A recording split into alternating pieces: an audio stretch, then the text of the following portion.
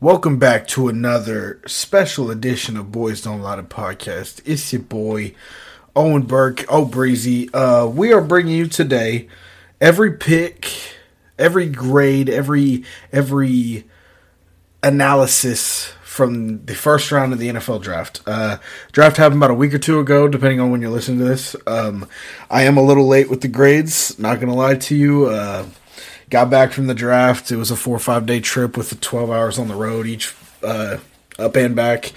Had 2 or 3 days at home. I worked a couple days and then went back into Wichita with Shay again. So I've been up and down and around. So not going to lie to you, I got back and did not feel like doing quite literally anything. So I put it off for a while, but we're finally here going to break down the first round of the draft. Gonna go through every pick.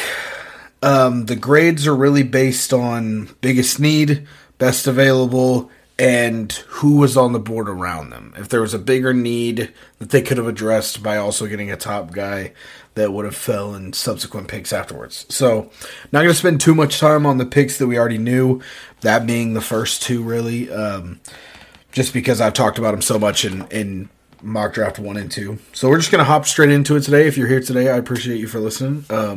Make sure you keep your eyes peeled. I know we say this every single time we have an episode or a special, but we have a lot of cool stuff coming out soon. So make sure you keep your eyes on our page for updates soon.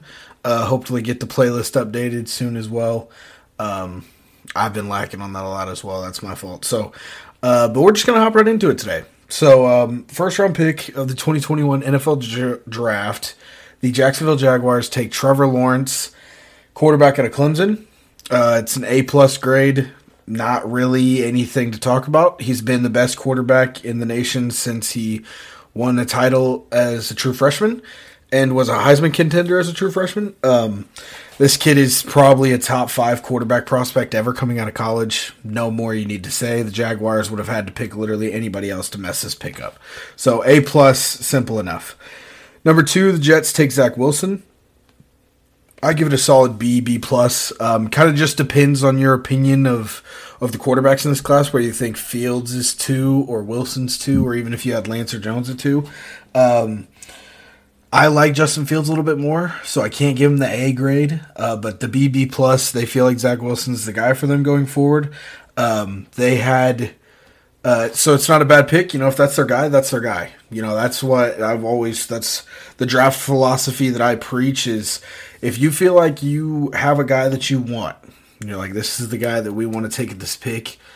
Even if you could trade down 4 spots and take him there and probably be okay, you go get your guy where you can get your guy at, And we'll talk a little bit more about that when it comes to the Niners at 3. But when you feel like you need to get this guy, people are like, oh, they could have traded down and taken Wilson at 5 or 6. No one was saying that. But, if people are saying that, you got to get your guy where you get your guy. Also, the Jets nailed their second first-round pick later on. They are probably one of my, if not my biggest winner from the first round overall with their 2 selections. Pick 3, Trey Lance to the Niners. I give it a B-. I want to go higher, also want to go lower. There's a lot that goes into this pick. They gave up 2 first rounders. So they were originally at pick 12. They were orchestrating a deal to go to 6 with the Dolphins, but then the Eagles decided they wanted to hop in the trade as well. And they were up at 3, or something along those lines. Those 3 picks were dealt around. The Niners gave up 2 first-round picks to go up to pick 3. So that's a lot that you gave up right out the gate. And they went and take a kid in Trey Lance, who has a lot of talent, a very, very high ceiling. A lot of people think that they would have been better off with Mac Jones. There's a possibility of that. Mac Jones, I think, is a safer prospect, but you don't give up 2 first-round picks to go up and get the safe prospect. That's the only thing about that. Now, the only reason I don't give this a higher grade is just because they gave up so much, and I feel like Justin Fields is the second best quarterback on the board. I think you were lucky enough to get Justin Fields to fall to 3, and Justin Fields ended up sliding to 11. That's where the Niners get a little bit of a downgrade, in my opinion, for the draft. But for Niners fans, anybody but Mac Jones. So, I mean, I think they're happier with Trey Lance than they are with Mac Jones. So that's the caveat behind it. You know, you gave up a lot to go up. You probably gave up a little bit too much to go up and get him when you probably could have got him back at 9 or 10. But like I said, if you feel like you need to give up 2 first rounders to go up and get your guy, do it. But your grade is going to suffer a little bit, just like it did with the Jets as well. Falcons, pick 4, Kyle Pitts. I nailed this one in my second mock draft. He was actually the cover art in an Atlanta jersey. Kind of just dawned on me after a while. I was like, well, Hayden Hurst hasn't really panned out. He's coming up on his 5th-year option, which they have subsequently declined since the draft, so he will be a free agent after this year. I was like, Atlanta, I was like, I don't see them going QB. It's like everyone says they need it. I think it was a necessity, especially with how deep this quarterback class is. If Trey Lance was on the board, I think they really would have considered it a lot more, because he's a guy that you sit behind Matt Ryan for a year, maybe 2, and then let him loose. He's going to be thrown into the fire a little bit in San Francisco, and that may hurt Trey Lance in the long run, but only time will tell. As for Kyle Pitts, great add to their offense. I think it's going to be feast or famine with him. It's going to go game to game. Some games he's going to have 0 catches on 2 targets. Sometimes he's going to have 10 catches on 12 targets. It just kind of depends on who the defense decides to single out in those games. Atlanta has a lot of weapons. You double cover Julio, I've got Calvin Ridley, I've got Kyle Pitts. You double team one of the other ones, I've got Julio in the third as well. So they're a very talented pass offense, and we'll see Arthur Smith run a very, very heavy run offense in Tennessee. He's the new head coach out there in Atlanta. So I don't know how the execution is going to go. He doesn't seem like the most creative offensive mind in the game. But it's going to be interesting to see nonetheless. Kyle Pitts is going to put up numbers. I don't think there's any doubt about that. It's just about figuring out when and who is he taking catches away from, because there are 2 talented receivers in that set. Bengals, pick 5, Jamar Chase. This was probably the biggest swerve to me of the first round, of at least of the top 10. Just, I had talked about this in mock drafts before, and I picked Penny Sewell both times because I was like, there's no way. I was like, Cincinnati plays in the AFC North, one of the toughest divisions of football, which has some of the best defenses in the league.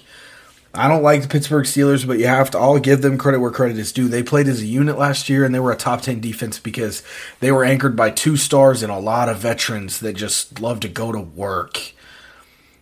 They don't have that same defense this year, but still, out of the last 10 years, the Pittsburgh defense has been top 10 more than they've been bottom 10.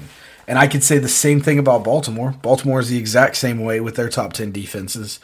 And the only thing that they're missing right now is an edge rush. If Jason Owe turns out to be the animal he's supposed to be, and they can add some supplementary pieces, keep Pernell McPhee around for another year or 2, Baltimore's got everything but an edge rush right now to be the best defense in the league. I think they have one of the best cornerback trios, and they added to that in the draft. I think they have 2 bright young safeties that just have to learn how to play together. They're great individually, but Chuck Clark and Deshaun Elliott have to work on their communication and their chemistry a lot more to get there.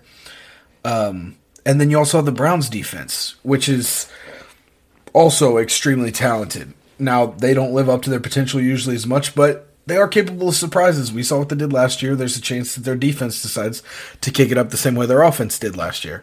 So, being in such a defense-heavy division where you're going to run into those defenses 6 times on your schedule, and then have a possibility of playing like the Rams or, another team that has a good defense. You're guaranteed to play 6 hard defensive games of football out the gate. All 6, in my opinion. And then you're just going to tack to that. So why you'd take pick 5 and go get a receiver instead of the best tackle in this class? That's where it goes sideways with Cincinnati. I know I didn't want to spend a lot of time on picks that I've talked about before, but I'm just in utter shock. Yes, you bring Jamar Chase in. He was the number 1 receiver for Joe Burrow in the best year, arguably the best season by any college quarterback ever. So you bring him in. Yes, it's a great pick. Now, the only way I give this pick probably like a solid B+. And I don't think I graded Kyle Pitts, but I'll give that one an A. I'll go BB+. I don't know, man. Because Jamar Chase is a hell of a player. And if Joe Burrow texts Zach Taylor is like, hey, I'd really like to get Jamar at 5, that's where this pick becomes a lot more acceptable to me if he asked for it. If Joe Burrow, came out and politely asked you to go get his former college teammate, I can understand trying to keep a young quarterback happy. That's fair enough. Now, if he didn't ask or if he was demanding to get Ja'Marr, I think Penei Sewell had to be the pick here. You just spent the number 1 overall pick on this quarterback, and he tore his ACL in his rookie year. And then you land in the top 5 again, and you have a chance to put the best offensive lineman in the draft to protect this guy. You have a chance to buy a warranty, a policy, a no sweat protection plan that's gonna protect Joe Burrow for the next 5 to 10 years. And they went receiver. It doesn't make any sense. It makes no sense to me. I get it. I get how good they were. Trust me, I know more than most.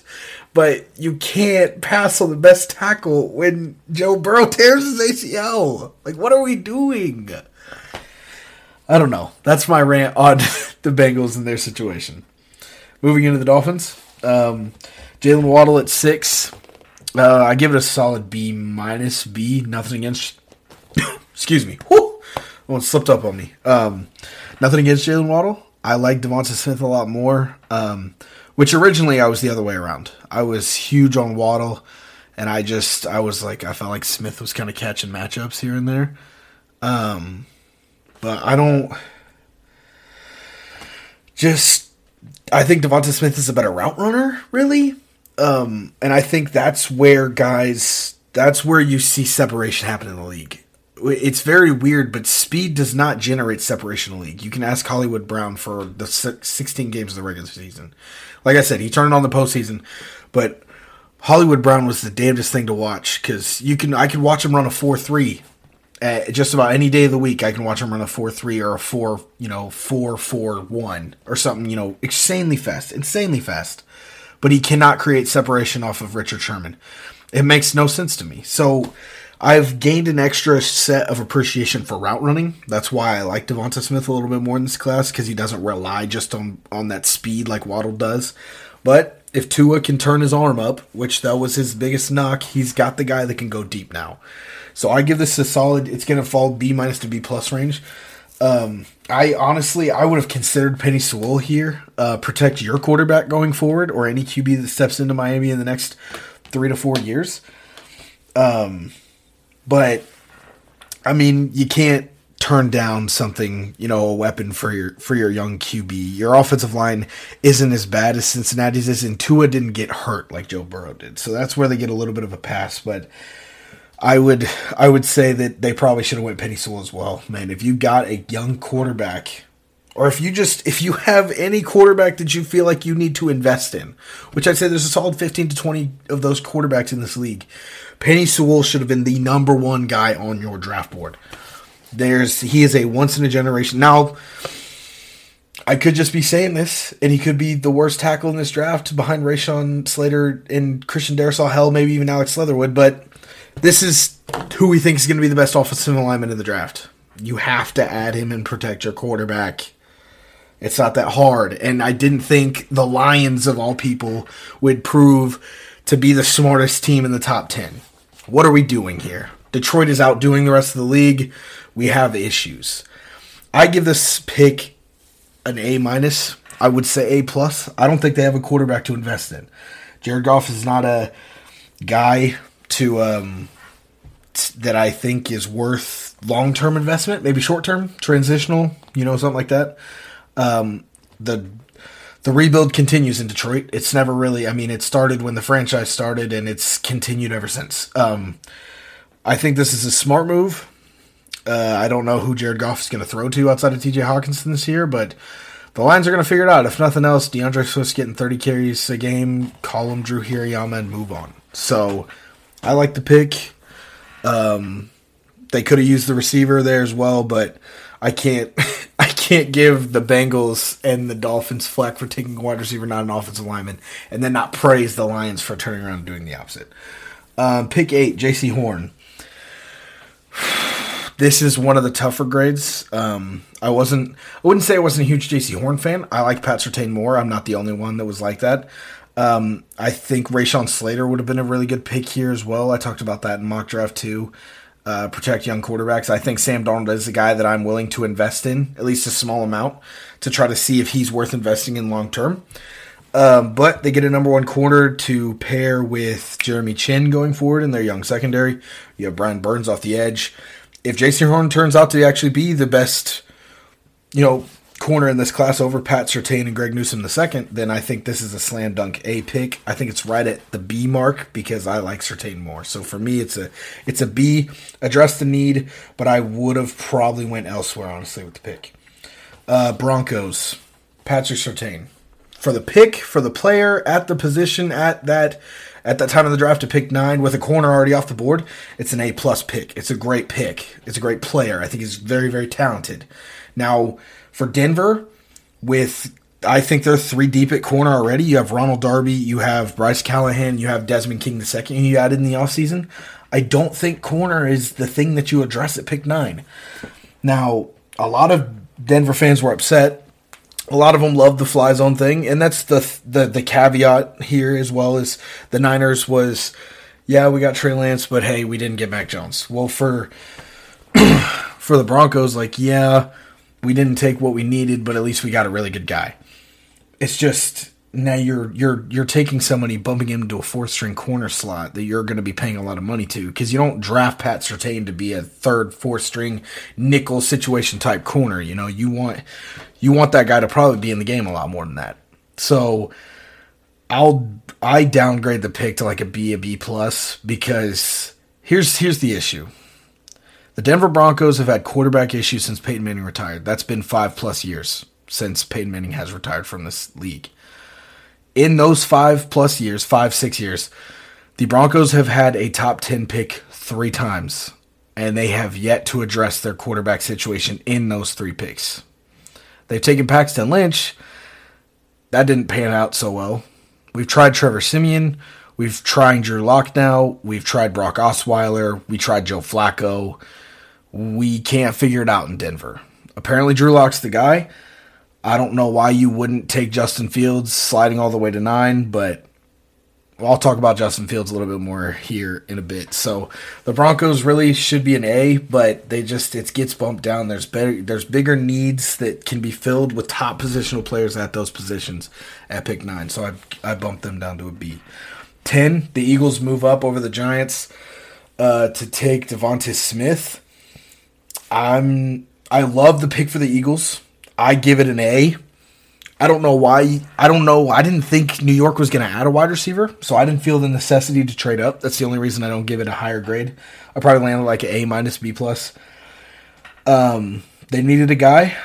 They needed a guy in the secondary, and I think this is actually the guy that's going to help them the most. Jamar Chase would have been the biggest add for them because they need a guy that can do it all type deal. And I think Jamar Chase is the most well-rounded receiver in this draft, but getting a speedster who has elite route running is definitely never anything that you want to shake your head about, especially when you have a young quarterback like Jalen Hurts as well.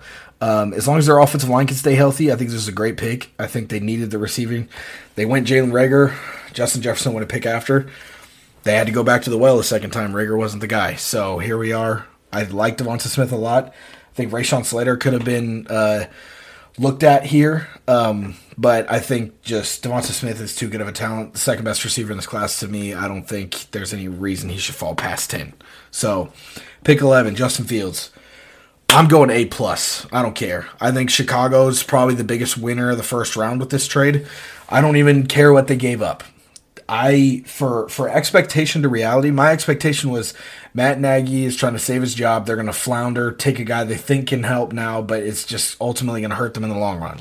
Well, they decided to get aggressive and went after a rookie quarterback to go into some seasons that may decide whether they keep their jobs in Chicago. So it's a very, very bold pick.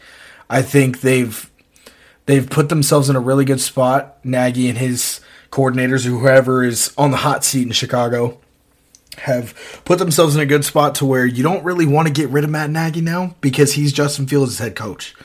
That is going to kill Justin Fields' career if you have him learn and get coached up by this guy, a great offensive mind in Matt Nagy, I'll add. and then you're going to pull him out and just insert a new head coach in year 2. That's going to stunt his development heavily, in my opinion. Now, I don't know if Andy Dalton's going to be the starter week 1. We don't know if Justin Fields is. I don't know what the deal is. I think it should be Fields. I wouldn't say I love Andy Dalton. I give him a lot more respect than Bears fans or anyone else around the league does. I saw what he could do in Baltimore.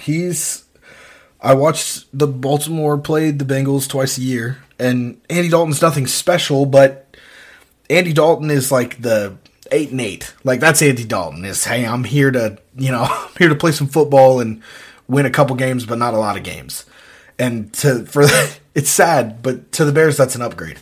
So I wasn't too, worried about it, but they move up to 11 from the Giants and get their quarterback of the future. Man, I think it's an exciting time to be a Bears fan. I'll tell you what. They protect him going forward. They've got a good run game to lean on. You have Allen Robinson. You have some decent, backup receivers, second, third options. I think the Bears offense is great going forward. I think Justin Fields is a sleeper for NFC Offensive Rookie of the Year.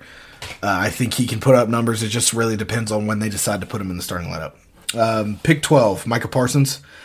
I'm going to go B minus. It depends on how they play him. He has a lot of talent. He's probably the best he's probably the second best edge rusher athletically behind his teammate, Jason Owe, who got picked back at 31. But Parsons is such a great edge rusher. He's great in run stop. He can cover well. There's your trifecta of linebackers going forward. If you're Dallas, I feel like, I don't know, man. The 2 run-on corners at 8 and 9 really messed the Cowboys up. I might have traded back farther than 12, honestly. But, I think they added a defender. That's better than nothing because their defense needs help at every level. So hopefully Micah Parsons is the guy, whether it be in the linebacking or in the defensive line room. 13, Chargers, Rashawn Slater. I've seen other people give this like a B minus, B plus. I'm going A minus, A. I think the Chargers, this is the theme of this draft right here. So this will save me a lot of time pick to pick. We talked a lot about it with the Bengals. I talked a lot about it with the Bengals. Talked a little bit about it with the Chargers, or not with the Chargers, with the Dolphins, and a little bit with the Lions. If you have a young quarterback or a guy you feel like you need to invest in, you go get a guy that's going to protect him. You get a guy that's the same age as him so they can grow up and they can both play till they're 35 on your roster together and they're best friends like Jeff Saturday and Peyton Manning. It's not that difficult. The Chargers say, hey, drafted Justin Herbert in the top 10 last year. Holy cow, he might be the best QB in this class. Let's go get a tackle to protect him. They get a mauler, and Rashawn Slater is going to be great in the run game. He's very athletic. He's going to get out and block for Austin Eckler on screens. He's going to be a great left tackle in pass protection for Justin Herbert going forward. Great pick. I thought they were going to have to settle for Christian Darrisaw here. I think he's the they could have went Elijah Vera Tucker as well, but I think Slater falling to 13 is such a great pickup for the Chargers going forward. Jets at 14. So they traded up. Originally, this was not the Jets' pick. They moved up to 14, take Elijah Vera Tucker out of USC. He could play tackle and guard. Like I said, hey, we just took Zach Wilson. Let's go get a guy that's going to anchor him on the line. They already have Mekhi Becton. Now you go get Elijah Vera Tucker, so you have that versatility. He can play guard. He can play tackle. He maybe dabble in the center a little bit. Great. Get a QB. Invest in the offensive line. Move on. And go for it. Offensive line should be more important than targets to throw to. That's weird coming from a Ravens fan, but it's true. But we have our line in order. That's why I want my receivers. So, Jets, I'd probably give that an A minus, A pick for Elijah Vera Tucker. I think it was a great move. The trade knocks it down a little bit. They did give up a little bit to go up, but like I said, man, I'm all for the add a QB, add an offensive lineman approach. 15, Mac Jones ends up a Patriot. I give it a B. I think he fits into Josh McDaniels' offense really well. I think he's a Tom Brady-esque QB. The comparisons, as hilarious and as joking as they are there nonetheless. Sits behind Cam for a year, learns everything he can from Cam just from having thick skin. I think it's a good thing for Mac Jones to learn. And then also learn everything of Josh McDaniels' offense and get ready to go because you're going to be the starter next year once Cam's a free agent again. 16, Zaven Collins out of Tulsa to the Cardinals. I feel like they needed help on the inside of that defensive line. I think Christian Barmore would have been the pick, but he fell all the way to the first round. They get Zaven Collins. He's a great, agile linebacker. He's probably going to be Hassan Reddick's replacement in the linebacking core. I think it does fit a great need. I think they get a great guy. I'd probably give it a BB+. He fits just about everything you want out of a linebacker in today's game. Stop the run. He dabbles in speed rush, and he's great in coverage. 17, Alex Leatherwood, tackle out of Alabama. In retrospect, I give this pick a B+, because originally, the first time around, I had them getting Trayvon Mooring in the first, and then addressing offensive line in the second round. Well, they went Alex Leatherwood, who has a second-round grade, take him at 17, and then somehow still got Trayvon Mooring out of TCU in the second round. For this pick by itself, this is a C-, B+ pick. Alex Leatherwood is a second-round graded tackle. They could have got him in the second round. And the majority of why this pick stinks to me is because there are at least 2, if not 3 tackles that are better than Alex Leatherwood in this draft. The Raiders did it last year. They took Henry Ruggs as the first receiver off the board with guys like Jerry Jeudy and not Jerry Jeudy. Was it Jerry Jeudy? Maybe. CeeDee Lamb was on the board, and Justin Jefferson and Jalen Reagor were all on the board. Henry Ruggs first. So they like to reach on Alabama players in the first round. That's what the Raiders' draft philosophy is under Mike Mayock and John Gruden. But it didn't work out too well, but not too bad with Ruggs. So we'll see how they do with Leatherwood. But this is, to me, one of the biggest losers of the draft. Just flat out pick-wise, like, there are better players we can address here. Like, what are we doing?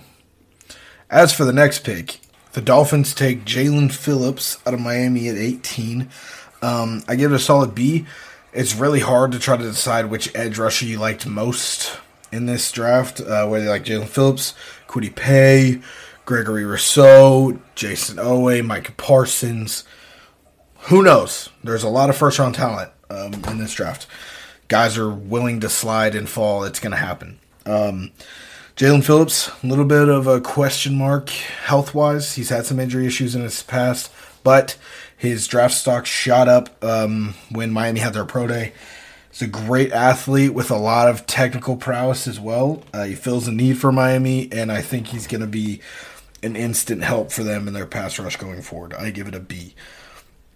Washington takes Jamin Davis, linebacker out of Kentucky, at 19. I give it a solid B+, A-. I think he fills the need well. I like Jeremiah Owusu-Koramoah out of Notre Dame. Browns got him in the second round. I was not happy about that. I think he was the best linebacker outside of Michael Parsons in this draft. I think he was. Jamin Davis was a close second.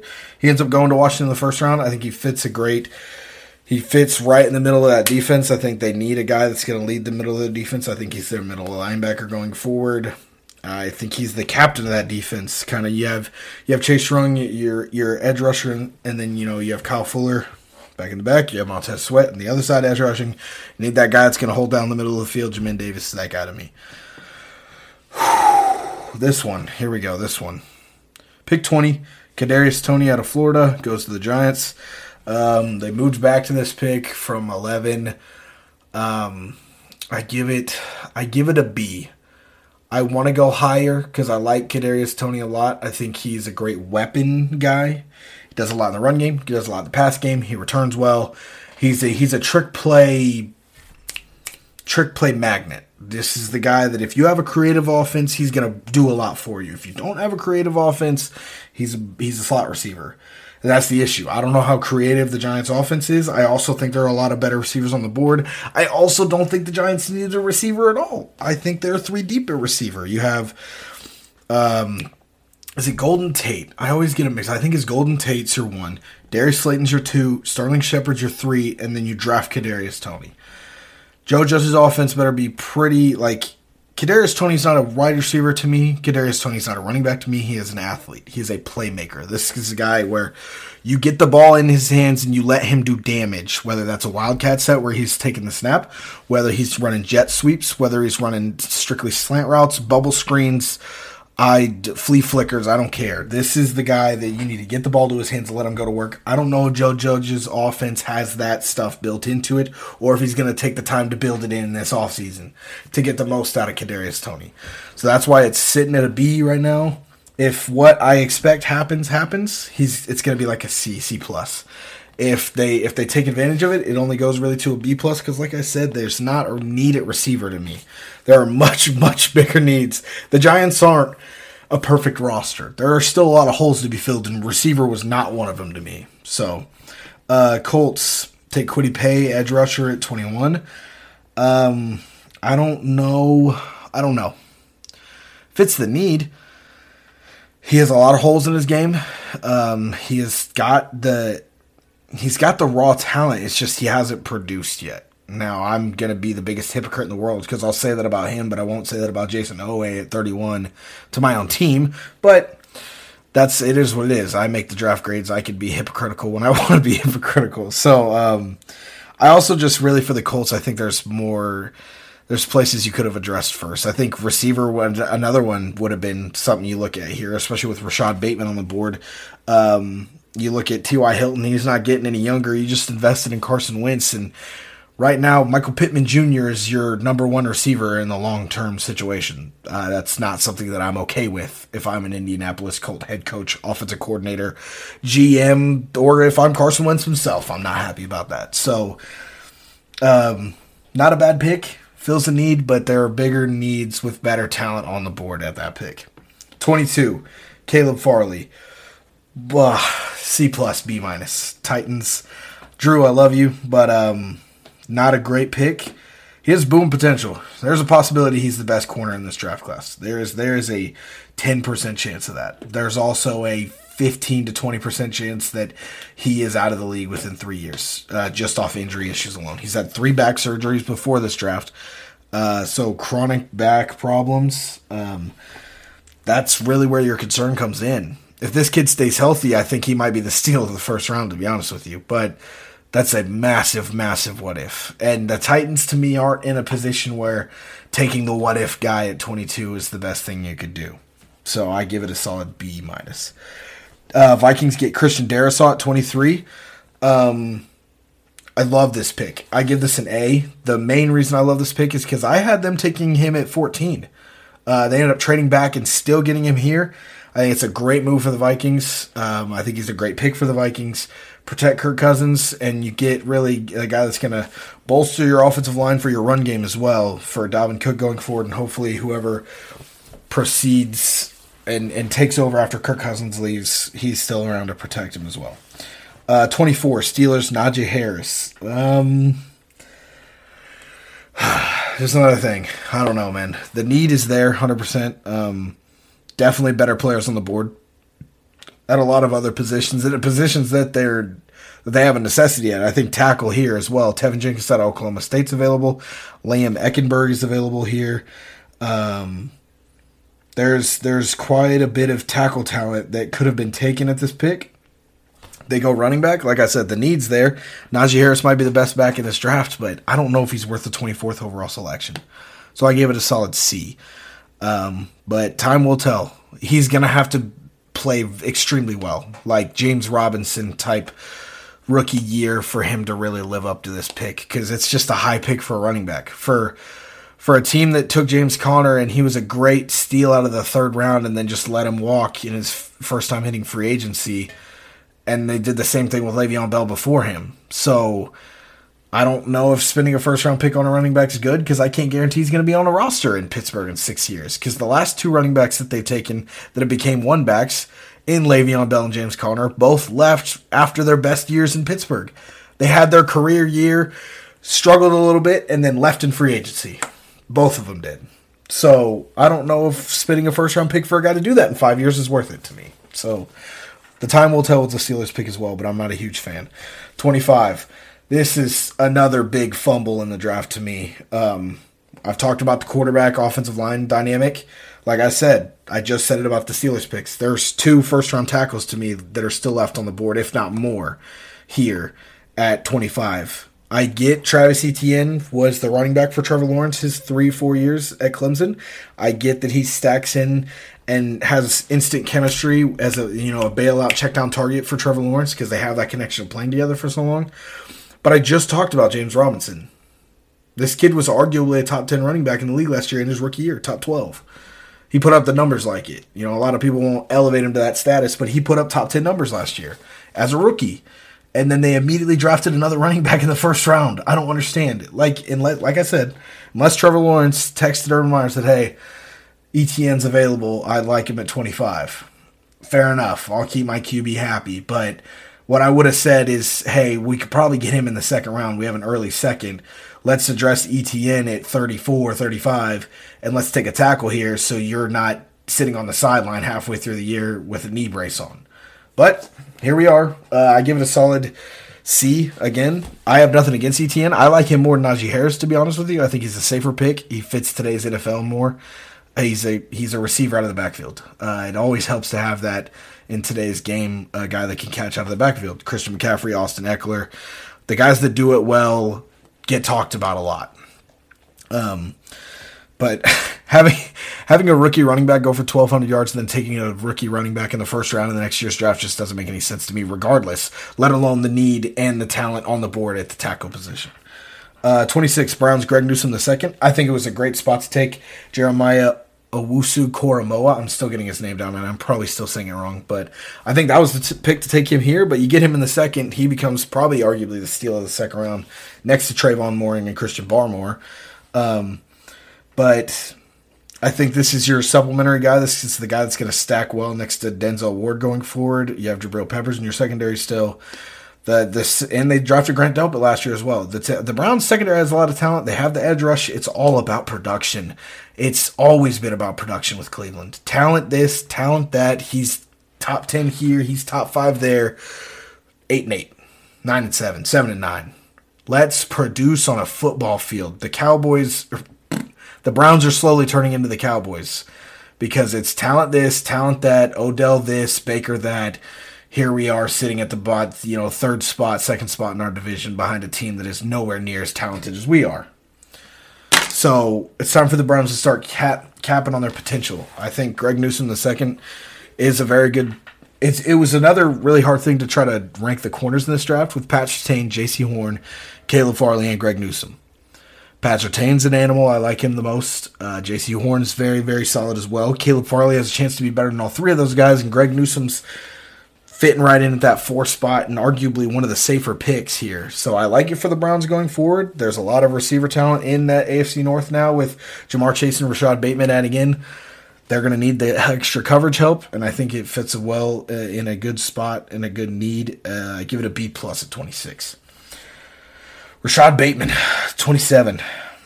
A lot of people weren't happy with this pick. Said Baltimore could have filled a bigger need, or they could have got a receiver later on and filled a bigger need now.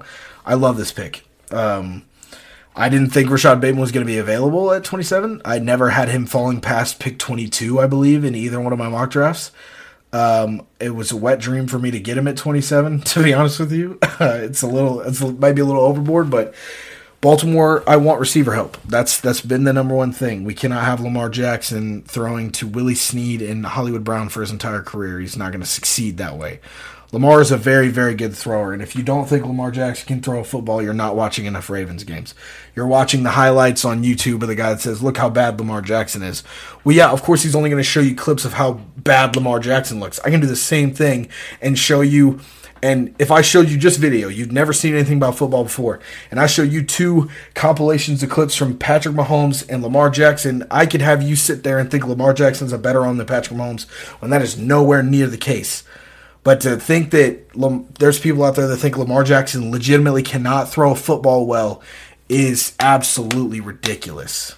He has brilliance with a flashes of things that need to be worked on. A lot of QBs like Mitchell Trubisky has flashes of brilliance and a lot of bad play. Lamar is brilliance with a couple flashes of bad plays. Every QB has bad throws. He has more bad throws than most. But he also has a lot of those 50-yard dimes over the top that no one wants to talk about. Because whenever it happens, it's like, oh, well, their defense is bad. Duh. well, he'll play a good defense or a bad defense. You'll say the same thing regardless.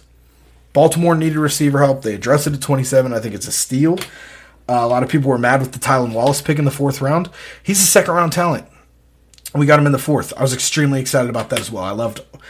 I loved every pick that Baltimore had through the 5th round.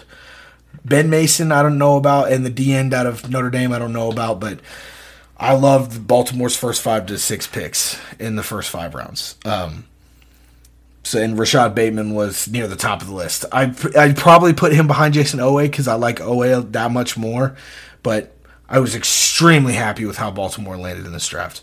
There's a chance that neither of these guys pan out, but there's also a chance that they become perennial Pro Bowlers in this league. So, say what you want about bigger needs this, bigger needs that. Baltimore has not had consecutive, back-to-back 1,000-yard receiving yard seasons since 2008, 2009. It was Derek Mason.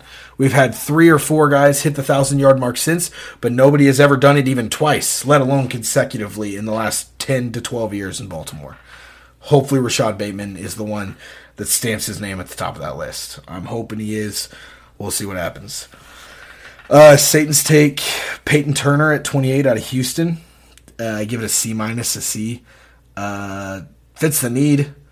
But there's better talent, 100% better edge talent. There's 3 edge rushers that went after him. And I'd say at least 2 of them are better, and one that slipped to the 2nd round is better than he is. So fills the need, but it's just one of those things where there's better options. This pick pans out as long as he turns into a Pro Bowler. But as of right now, he's starting in the bust category because it was a reach. Pick 29, Packers, Eric Stokes. It's another one of those picks where it has like a 6, a grade. It bounces in between. I give it a B-, a C+.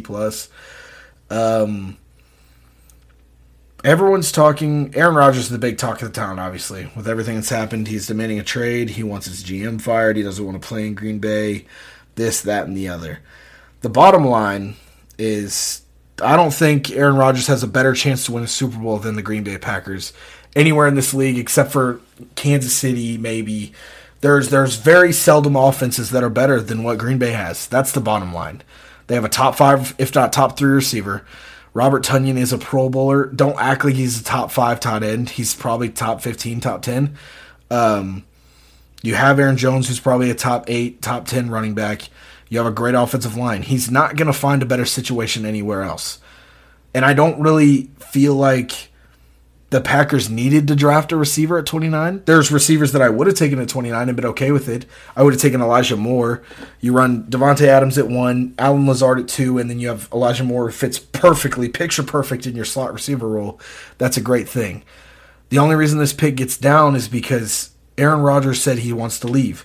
He said, you have not drafted a skill position on offense outside of myself in the last 10 to 15 years. Well, they've taken Jordan Love, 2 offensive tackles, and Aaron Rodgers are the only offensive players that have ever been taken in the first round since Rodgers himself was drafted. That is an issue. They have lucky to hit on Robert Tonyan and Devontae Adams in later rounds, and Aaron Jones as well. They have lucky to hit those guys in late rounds. Or right now we'd be looking at a Packers offense that is little none outside of their offensive line and their quarterback. So I don't think it was a necessity to go get a receiver here. I think a corner honestly was a better pick, but I want to do whatever makes Aaron Rodgers happy at this point because these are our best chance of winning a Super Bowl in the next 3 years. If Aaron Rodgers leaves Green Bay tomorrow, they go from Super Bowl contender to probably a bottom 10 team in this league. All the talent in the world, but you can't do anything without a quarterback. And you have a top 5, if not top 3 one on your roster. You have to keep him happy. The fact, and that's what, everyone's talking like, why can he be so upset? They have such a great offense. You're sitting here telling me how good their offense is. Why does he want out still? Because the constant denial to listen to what he wants. If you're willing to invest he was the highest paid quarterback in the league at one point. That is how much you're willing to invest in this guy. You're willing to give this guy, you're willing to roll out the Brinks truck. The Brinks truck with the trailer attachment on the back of it. You're giving this guy a big bag. You're telling me that you don't care what he wants on the team. I'm going to give you all this money, but then I'm going to piss you off and not take anybody you want. What type of sense does that make from a business perspective? If I look at all my customers out there in the world, if I'm running a grocery store, there's this one guy that comes in and spends $3,000 on groceries every week, and he's just, he's all this money. And, everybody's telling me, hey, you should add this to the store, you should add that to the store. And I'm listening and I'm adding some stuff, not adding others. There's some good ideas, there are some bad ones. That's the way of life. But then the guy with $3,000 comes up to me and tells me, hey, we should do this. It's not a great idea, but the guy's giving me $3,000 a week. Maybe I should, this guy's giving me the best chance to win a Super Bowl that we've had in the last, I can't with Green Bay. I don't understand. I feel like you'd want to keep him happy. If you're going to pay him all this money and he's going to give us a good chance to win, why do we not want to keep this guy happy? So whatever Aaron Rodgers wants at 29 is what I'm taking. I don't care if he wanted a kicker at 29. I'll sacrifice a first-round pick to keep Aaron Rodgers happy. It is worth that to me. So the bottom line when it comes to the Packers is the last 25 to 30 years, they have had two starting quarterbacks, main starting quarterbacks, Aaron Rodgers and Brett Favre. Two of the best quarterbacks, probably two top 10, if not two top 15, top 20 quarterbacks of all time in league history. They've had those two guys as their primary starters the last 30 years. 2 Lombardi trophies. Tom Brady, who I think is nowhere... Tom Brady's the GOAT. But, it's very hard to explain. When you put it on paper, you compare what Brett Favre brought to the game, what Aaron Rodgers brings to the game, what Tom Brady brings to the game. From a skill set and what they do on the field, take the mental aspect out of it. Tom Brady is third on that list out of those 3 guys. Tom Brady has 7 rings. 7. 3 times plus 1 what Green Bay has had in the last 30 years, which is, granted, only 11 years more than Tom Brady has been playing. But, and you've only got 2 rings. That's where it is with Green Bay. So when people ask me Aaron Rodgers this, Aaron Rodgers that, I'd say that the franchise doesn't know what they're doing, and even if they did, they wouldn't do it. So... Bills, pick 30. Gregory Rousseau, the other edge rusher out of Miami. Talent is there. Didn't play last year, but I think he fills a need. There's not a lot of needs to fill there in Buffalo, but I think he brings a little bit of juice to your edge rush. It's only going to make your secondary even better than it already is. I think it's a great pick for Buffalo. I give it a B+, A-, honestly. I think it all depends on how he pans out, obviously, versus the other edge rushers in the class, but I think he's a good fit more than anything in Buffalo. Pick 31, Jason Owe, edge rusher out of Penn State to Baltimore. Like I said, hypocrite this, hypocrite that. I talked about the Colts. They're not in a position to get a boom or bust pass rusher at 21. Baltimore is nowhere near in the same spot. They need production now, and they drafted a guy that hasn't had a lot of college production, but he has all the talent in the world. But I love this pick because Baltimore usually doesn't get this guy. Baltimore takes the technically sound, this is the guy that's the best on the board. We're taking this guy. Jason Owe probably wasn't the best on the board, but I think he definitely had the highest ceiling of anybody on the board. And so, as a Ravens fan, as a guy I'm not used to getting that in our drafts, I'm very excited to get that this time around. I give it a solid B+, A-. Like I said, could be better talent on the board. Not really in a spot to go with the boomer bust guy, but I really love Owe's talent. The athleticism is otherworldly. This guy is going to come in and athletically be a top 5 pass rusher in this league. He is a freak of nature athlete. Now, if he can get the talent down and the technique and, which he's got a lot of good mentors in Baltimore, Calais Campbell and a lot of guys that have played there in the past, I think this is a great fit, and I'm really, really hoping that he nails and he sticks and becomes a perennial Pro Bowler because I love this pick. This is probably going to be one of my favorite picks we have if he lands. We will see if he does. Pick 32, Buccaneers take Joe Tyron out of Washington, edge rusher. They had all 22 plus starters back. Not, like I said, they could have done really anything they wanted. They add edge rusher, which is one of the needs just because your D-line is aging a little bit on the outside with Ndamukong Suh, who's actually been playing defensive end since he got there. They get Joe Tyron. Stacks up with Jason Pierre-Paul and Ndamukong Suh for now. 2 great mentors and Shaquille Barrett going forward. And I think, you're kind of set up to have him be the guy going forward, whether Shaquille Barrett leads in free agency in 4 or 5 years, when those 2 other guys retire. Hopefully he fills the shoes. It's their bigger shoes to fill. So That's going to do it for our first round. I give that last pick. I don't think I graded it. There's probably some I forgot. If I forgot to grade it, text me or at me on Twitter. I'll give you a grade on the spot. I give that last pick for the Bucks probably a B minus, B plus, somewhere in there, somewhere in the B range. But that's going to do it for first round mock grades. I had a great time in Cleveland. I had a great time seeing all the boys again. Being at the first round of the draft was a surreal thing for me. I didn't get to see Baltimore's picks. It was raining, and we had already been out there for like 5 hours in the rain before the draft started. So we decided to head to a bar and grab a beer and watch the draft there. And I tell you what, I couldn't be happier sitting around the table with the group of guys that I was with, kicking a beer back and watching Roger Goodell and booing from the bar. And I loved both of Baltimore's first-round picks. So I couldn't be happier as a Ravens fan. If you're a Jets fan, I think you're really happy. If you're a Jags fan, you're pretty happy because you did get Trevor Lawrence. Travis Etienne, not so much. But if you're the Bears, you're extremely excited. At the end of day one, Raiders fans were probably upset, but they got Trayvon Mooring in the second. So that was good to look up to. Houston and Kansas City got in their second-round picks. So some teams didn't have a first, but I think a lot of teams are going to end up happy, and I'm really excited to see how this rookie class pans out because, like I said, I think there's probably 40 to 45 players that are first-round level talent, and there's only 32 picks to be had. So I think there's a lot of talent in this class. I'm very excited to see how they go. Honestly, I think this is probably going to be one of the best draft classes we have in the next 5 years going forward. There's so much talent that was taken in the first 2 days of this class. And honestly, there was a lot of talent that was taken in the third day. You had guys like Sean Wade, Tylan Wallace go there, and then guys like Dylan Moses, who was a consensus top middle linebacker in the entire nation at one point, went undrafted. Foster Sarell, who was considered to be the best tackle prospect out of high school at one point in his career, went undrafted. So there's a lot of talent, man. So I'm excited as a fan of the game to go out there and watch these rookies play on Sunday because there's a lot of fun football to be played this fall, and I couldn't be more excited to be a Ravens fan or a fan of football in general. So if you made it all the way through, I appreciate you for staying around.